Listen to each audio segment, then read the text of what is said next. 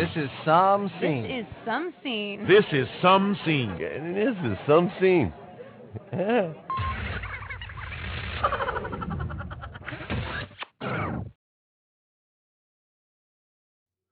Welcome to This Is Some Scene. I am James, and in this episode, Chris Blake Sasser interviews Ted Raimi, actor who has been in some of our very favorite films and TV shows, which you will hear about in this interview.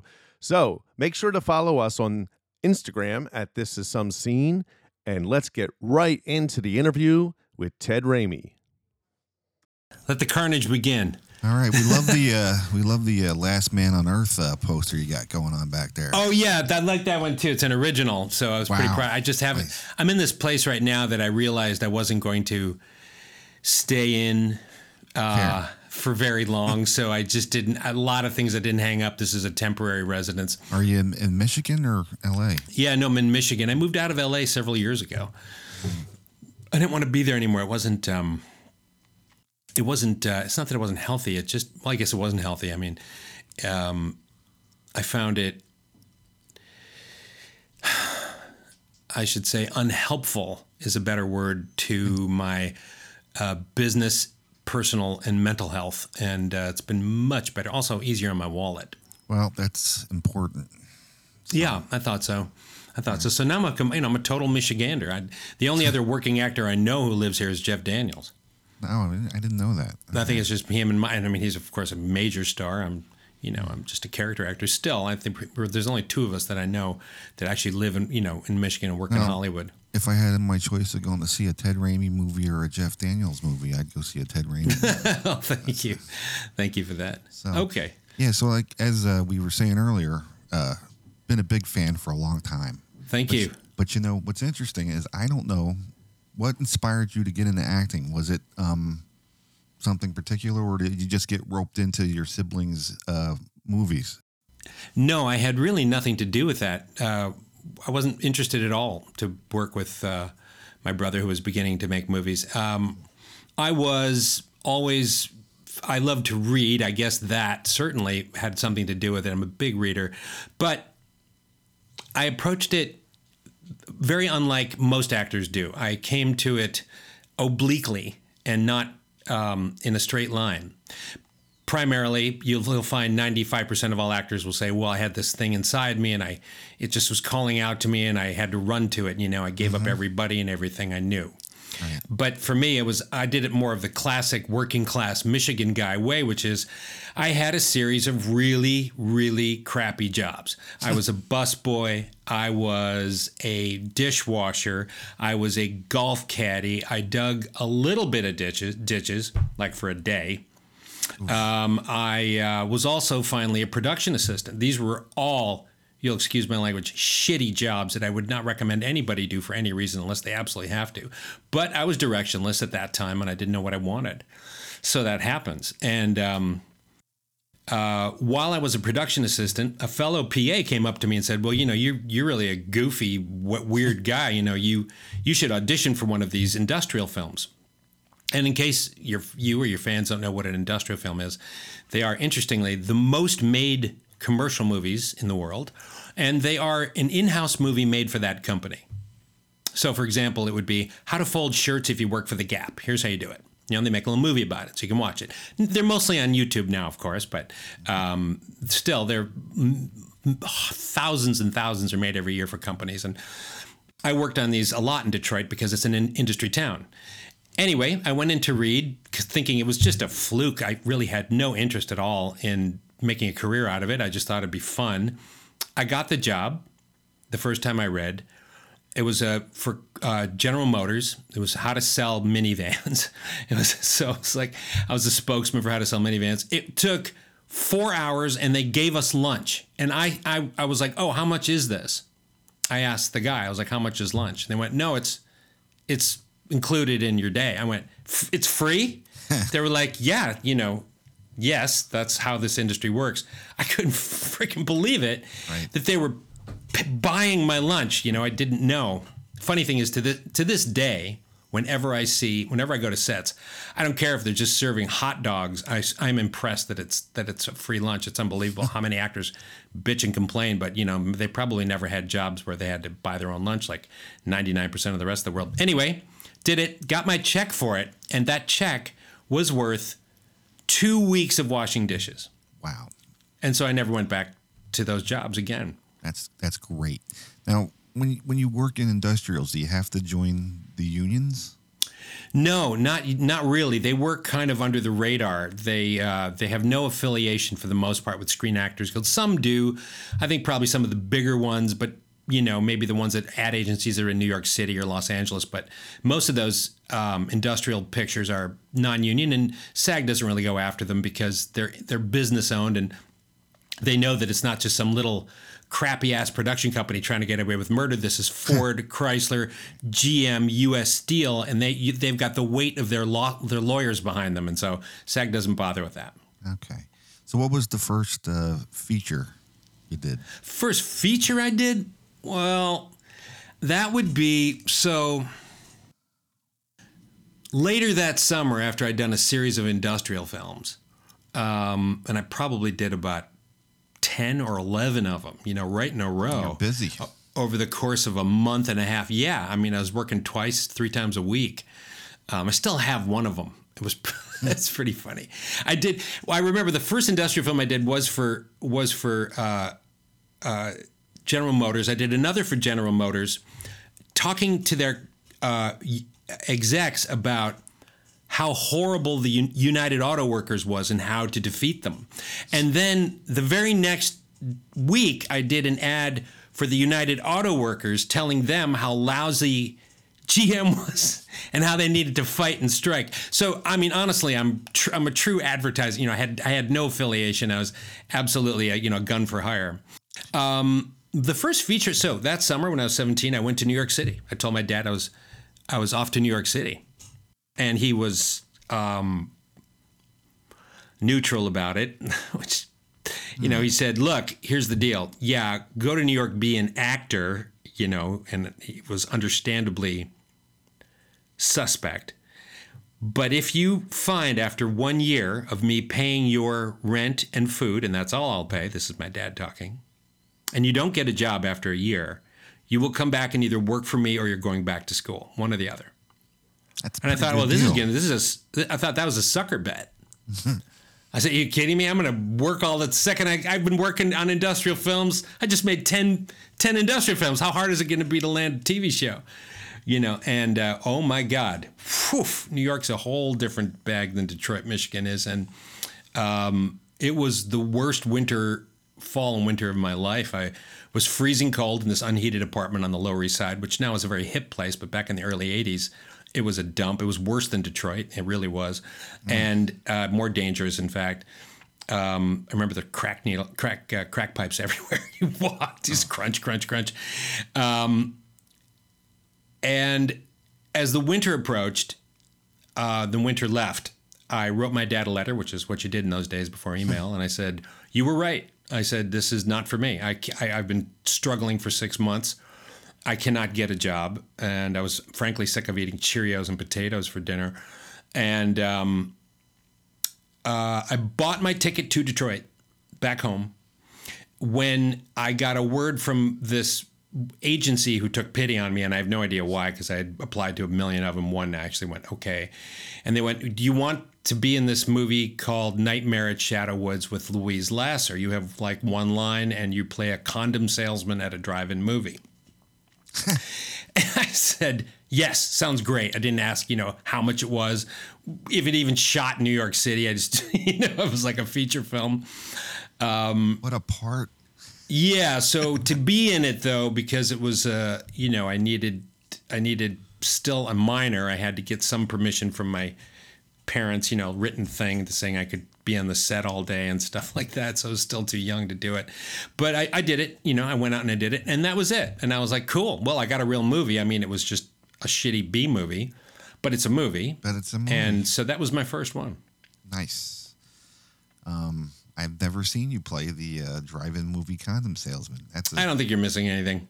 It's amazing though. You're not missing anything. You can still find, in fact, the packaging for that movie now, I don't know who released it, maybe Vinegar Syndrome or somebody.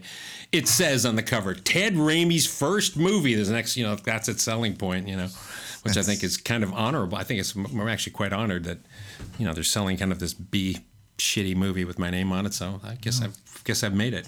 I think you have. So out of all the work you've done, do you have a favorite character that you played, favorite role? I used to say no because I never really found one that I absolutely loved to death, but I just did. And so now I do. And that is Travis Hackett in the game The Quarry. And it's a choose your own adventure game that is, in my opinion, expertly written. The characters are very well rounded and fascinating. Are you a sheriff in that? Yeah, I'm a cop. Nice. That's right. And which was kind of a great thing to play for any number of reasons. Like I said, great script, great cast, great crew, an amazing director who was very actor friendly. His name is Will Biles, and it's very unusual. When you're in the technical world of video games, your odds of finding a director that loves actors as much as she loves the technical aspects of it are rare. And I found one, so that was my favorite so far. And I'm kind of grateful that's the last major thing I did. I haven't did another movie since then, but the last major thing I did, video game wise, was probably my favorite. I've since done 1 to 2 other projects. So cool. I got to ask about Hoffman. Oh, sure, from Spider-Man. Yeah. So is he in the MCU now because of the multiverse thing? I don't know. I wish I could tell you more about his. I think he's a popular character, which is really a wonderful I think compliment. that he could become a supervillain, is what I think. Well, I think so too. He's certainly educated enough and also personally dumb enough to be a villain. High education, poor judgment skills, totals, and excellent. Maybe he's the chameleon. I don't know. Maybe he is.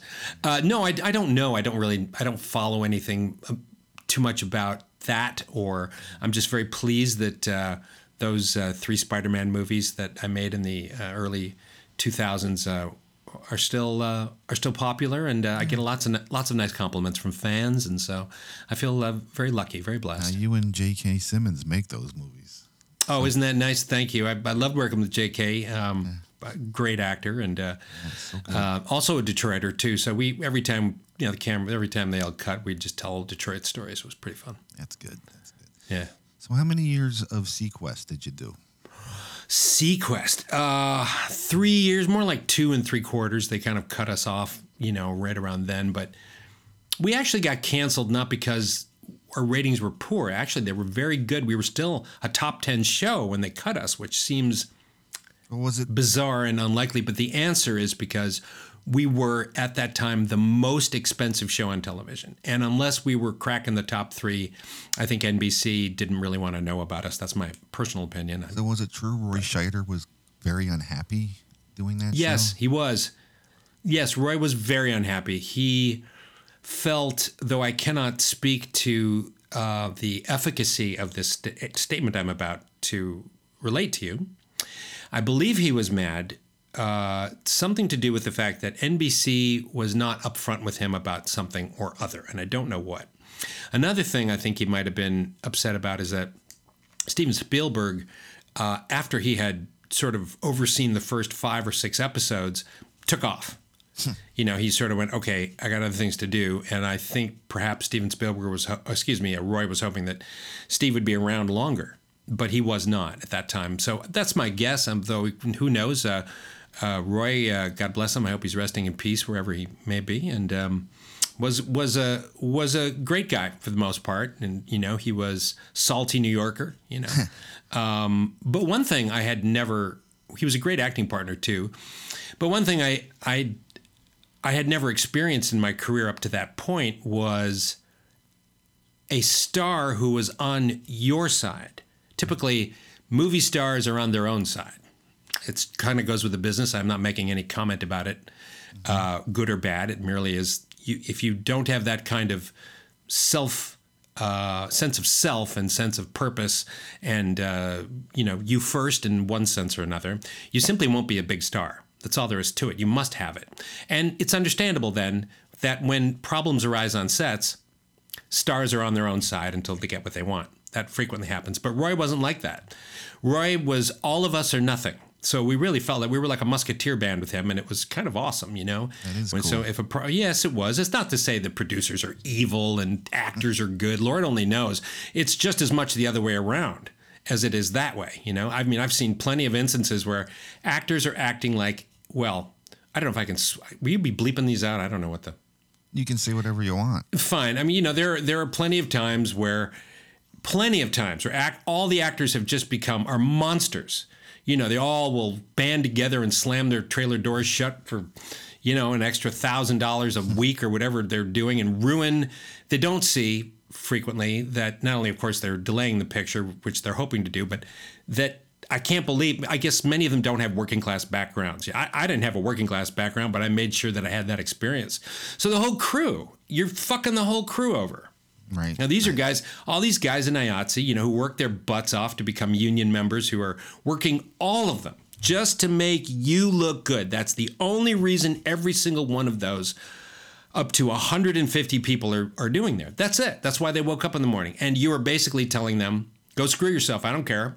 I'm going to lock myself in my trailer and make sure my coffee's hot and don't, press my clothes. And I don't know. I mean, actors are equally as childish as producers can be sometimes. So was it Irvin Kershner who directed the pilot of Sequence? Irwin directed the pilot. Yeah, I loved Irwin. He was, God rest him as well. The guy who directed, Empire Strikes Back, Irwin was great. Irwin was, Irwin is brilliant, and he made that pilot brilliant. He really did. It was unbelievably good. I don't even know if we ever got that energy back again after Irwin left, but that's what he's great at, So he only did the pilot? Yeah, that's it. He just did the pilot and took off. And, Irwin was that. And Irwin looks and sounds like a tailor from Brooklyn in 1941. What do you want? Let's move over here. We'll move over there. The film goes this way. It's shake, shake, shake, shake, shake, shake, shake. The ship gets hit. You go down, and that's it. Let's roll the camera. That's what he was like, You thought you were getting your two-tone pants hemmed, but no. Irwin's just a firehouse. He was actually awesome. Where we got the title for this podcast. This is Some Scene. When he was shooting Empire, there was a whole bunch of stuff going on, and he had an order, and he just goes, "Oh, this is some scene." That sounds just like him. Yeah. But he was awesome. I miss him. I'm sorry he's not around. We lost, it's so long ago. You reach a certain age and, everybody just fucking dies. It just happens, I mean, like you look back and, Roy's dead. Royce Applegate, who played the engineering guy, he died terribly. Jonathan Brandis killed himself. We've got a lot of deaths in that show already. Wow. And, you wonder, you go, well, that. You next. but it was great. That show also, I had some of my longest friendships so far. Marco Sanchez, Don Franklin, Ed Kerr, Michael, Peter DeLuise are all still good friends of mine. And we all talk, and so it's quite nice. That's nice. So I got to ask, how did you come to be cast as the stud boy in Candyman? That was an interesting casting decision. That was Bernard Rose. He's kind of a genius director. That's how that happened. I didn't read for that part. I read for, I think, some other part. I think I actually read for Xander Berkeley's part. Is who I read for. And, this young husband, I was much too young then, but I didn't know it. I didn't know how young they were casting. And that part went to Xander, which it should have. He's freaking awesome in it and amazing. And young as the motorcycle riding guy comes up. Yeah, and then good. And then I was with Mariana Elliott, and and she was great, and it's just another one of those kind of cases. I haven't seen Mariana in a movie in 25 years. I think she quit the business. She might have a family now, which is awesome for her. But I wish she'd stuck around because she was great. She's she really had great energy. That girl. Nice. Yeah, it's a good scene and it's a good movie. I thought so too. Thank you. Yeah. Any thoughts on Wes Craven, working with Wes Craven? Wes, Wes was very much a collegiate-looking fellow, and I don't mean that in the student sense. He really looked professorial. And he would come into work, and it's not surprising because Wes, I believe, was a college professor, if I'm not mistaken, and looked like it and spoke like it. He was very well read, quiet spoken, well educated guy. He had patches on his shoulders, on his elbows rather, that he would come to work with, and he would kind of speak like this all the time. Wes, he had a very quiet sort of voice, and he'd kind of talk like that. You know, he wasn't. Never he heard wasn't a anybody wild man on say set. anything bad about Wes Craven. What's that? I've never heard anyone say anything bad about Wes No, Craven. I don't know why they would. I mean, listen, I only did one movie with Wes, but everybody I've talked to who has worked with him that I know, including Mitch Pileggi and and everybody, you know, all of them have nothing but great things to say about him. He was great, you know, he really was. And he had a very quiet Midwestern vibe about him. Contrast that to another guy of his status and time period and genre, which is Tobe Hooper, which I also worked with. And, you know, Tobe, you know, it's just was an old hippie, you know. Toby talked like this. Toby was like, all right, man, now, look here, Ted. You're going to get behind the camera and you can read them lines, all right? Now, when you're done, you're going to exit camera right. You understand that, Ted? I'd be like, yeah, Toby, I get it. And he'd go like this. Cool, man, cool. That's what he'd say. So his energy was infectious. When did you work with Tobe Hooper? I did a made-for-cable movie. It was a one in a series called Masters of Horror. And they got Toby to direct one. I believe Wes directed another one, and I'm positive that Carpenter directed another as well.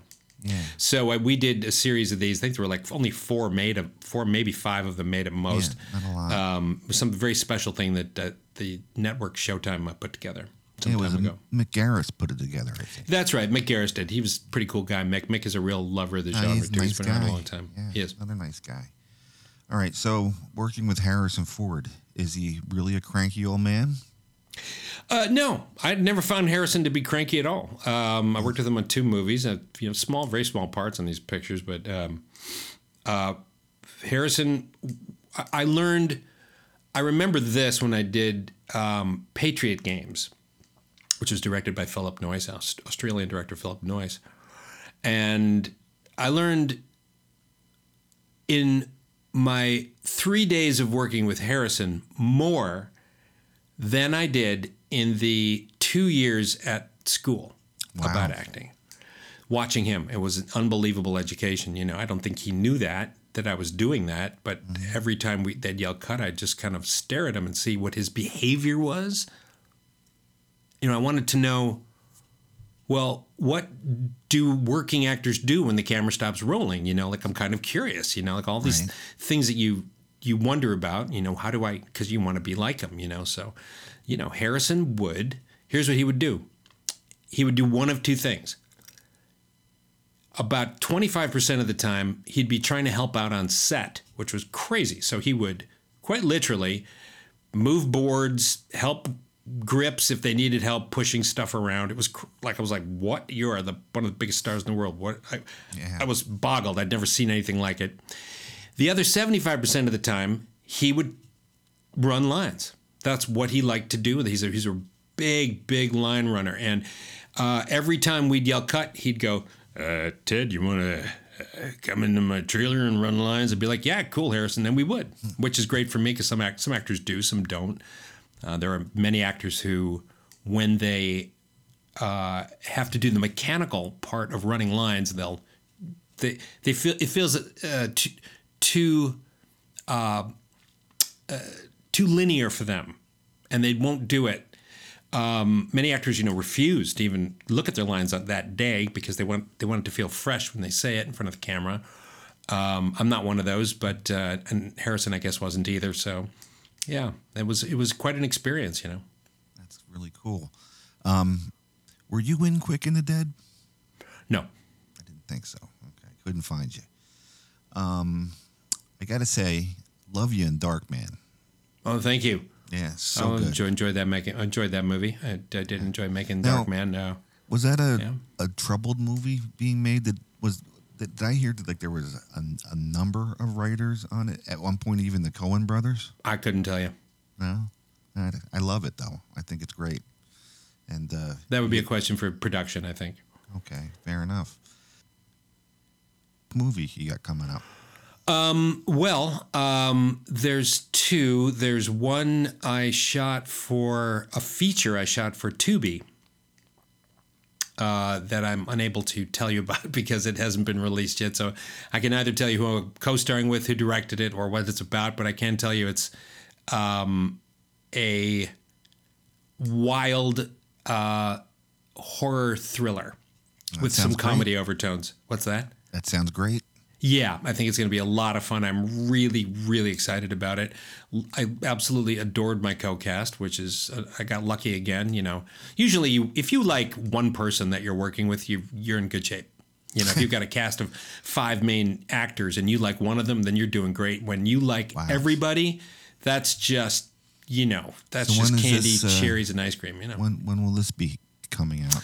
Good question. Sometime this year. In fact, last week I just did the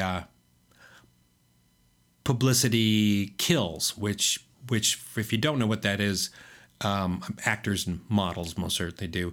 That means that the publicity department has a certain number of pictures that they want to release for magazine, print, internet, etc. And you get what's called kill rights, should that be in your contract. And a kill right means you are allowed to say, no, that's about it. I don't like that picture. I don't like that picture. I don't like that one. I want this one, this one, this one, you know. Like if they got one of you picking your nose, you probably don't want that out there. It's probably a bad idea, you know. Or, you're shoveling your 4th piece of, birthday cake into your mouth and, on a dare, and that's probably not a great thing. Or maybe it is, depending on what kind of an actor you are, So there's that. So how is it that you being the pop culture icon that you are, there's not a Funko Pop of you? I don't know. Fans ask me that every convention I go to. They're like, where's your Funko Pop? I said, I don't know. I kind of got passed over a lot for a lot of shows I did. I don't know why. I don't know why. I'm not sure. I mean, I guess I had like, an Evil Dead toy and a Sequest toy that the Sequest one looked a lot like me. Except for my like 40-inch biceps, which I don't, of course, have in real life. But every other project I've done, I've got 100% passed over. I don't know. I have a Funko Pop. I don't have any more toys than those 2. And I've been in so many damn movies. Man. I don't know. It's all right. Listen, I mean, if I have a choice between Funko Pops and just being in great movies, I choose the latter. And I've been very fortunate. And so I've been in a lot of good grateful. Stuff. Yeah, I'm very grateful. I really am. I'm a very lucky guy. I just watched you get killed an intruder last night. Oh, yeah. I don't even remember that movie. No? So long ago. No. Scott Spiegel still making movies? I have no idea. You'd have to ask. I have no idea. I don't really talk to him very much. I don't know. Okay, fair enough. I have a movie premiering. I've kind of got a bucket list thing happening in a couple months, which is a movie that I shot that I starred in and co-produced is going to be playing at the Cannes Film Festival. Well, that's a pretty big deal. It is a big deal. It's not in competition, but it is an official selection in the horror thriller category, and there's very few there. So, what's that called? It's called Failure. That is the name of the movie. I'm familiar with Failure. Yeah, I think we all are. I think I was pretty nervous before. Well, while we were making it, I was begging the director, who was also the writer, to change the title. I said, "I'll do this movie, but can we please change the title?" I mean, we are setting ourselves up for so much abuse in the press. Like, hopefully, it will be failure. It not be failure is what it sounds like, or it'll be failure is a success. Hopefully that's we're gonna see. I don't know. Really wish you good luck with that. At this point in the interview, I jumped in to ask Ted a question, but I was producing the show, so they didn't capture my audio. What I asked was, based on the success of The Last of Us on HBO, does he know if they're going to be doing any show or movie based on the video game Quarry? And here's Ted's response. It's an excellent question, a worthy question. That game was the #1 game last year. It outsold every other one. which is incredible. I mean, that considering what's out there, it's just amazing that. So I'm very proud of that. That's, though, got a great deal to do with the director, Will Biles, and the co-writing team of Will Biles, Graham Resnick, and the production department at Supermassive Games in London, England. They really made that damn thing happen. I was very fortunate to be a part of it. But will they make it into one? I think they'll. Well, I couldn't tell you, but it seems to me, as a member of the Hollywood community, as we all are, it would be foolhardy to not take that to the next level. But other than that, I do not know. I certainly hope so, because my goodness, did I have a great time working on that. I still savor those few days I had on that shoot. I felt like I was in my 20s again, making movies, and I was getting excited about them. I couldn't wait to get to set, and I haven't been that excited to get to set in a long time. So that's tremendous. Awesome. Oh, thanks. Well, I really appreciate that. That's sweet. If anybody out there is listening and has played The Quarry or still enjoying the game and you'd like to see something else, either a movie, a TV show, or even maybe a sequel or something, you should write Supermassive Games, send them an email and let them know, because they do pay attention, especially on Twitter. I know that, and their company email, so do that for sure. Hey, this is James again. My next question was about the Creep Show TV series that's on Shudder, and it was about, I believe it's the first episode of season 2. Ted Raimi comes on. It's a very Evil Dead-esque type show with kind of Evil Dead versus Bob Ross, if you can believe that. It's not Bob Ross, but it's somebody who's supposed to be like Bob Ross. We loved the episode, and I told him so and asked him to speak a little bit more. Oh, sure. Well, first of all, thank you for those kind words. Secondly, I think that was great because, well, you had Greg. People don't know this about him, but he's a really good director. It turns out, yeah. He's a really good director. Really and he makes you so angry because you go, it's not enough that you're one of the 3 best special effects artists in the world. It's not enough that you showrun 5 of the most popular shows on television in the world. You also have to be a good director. Like, can't you suck at something, please, so that we can all feel a little less than you? And at this point, I bring up that he was on our show, and he was such a nice guy on top of all that other stuff. Oh, of course he is. I know, and on top of it, he is generous, more than nice. He's generous. So, it does give you a great amount of hope when you meet him. Of course, I have literally known him since the. Let's see, when was that? That was would be the last years of the Reagan administration or the first administration. It's a long time ago. That's how many years I've known him.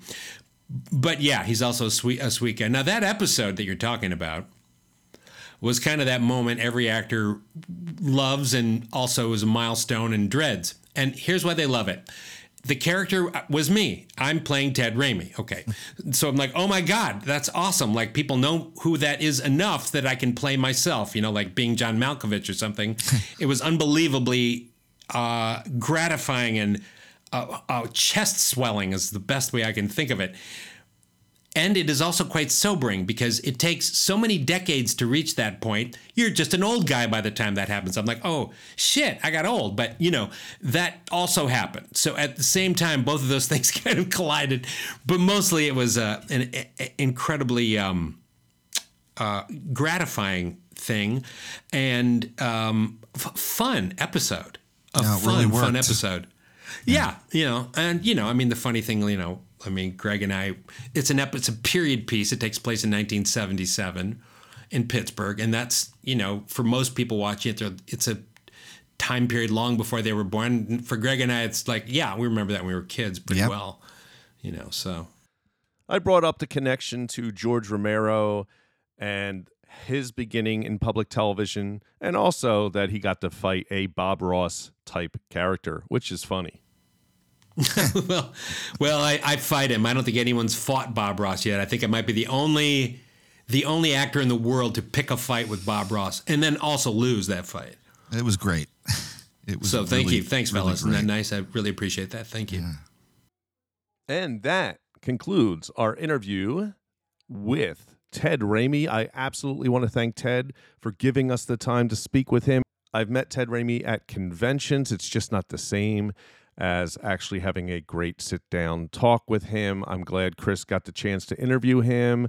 I'm going to, moving forward, make sure my microphone is on as the producer in case I want to jump in with a question, because that I didn't realize happened in this episode using the software I was using.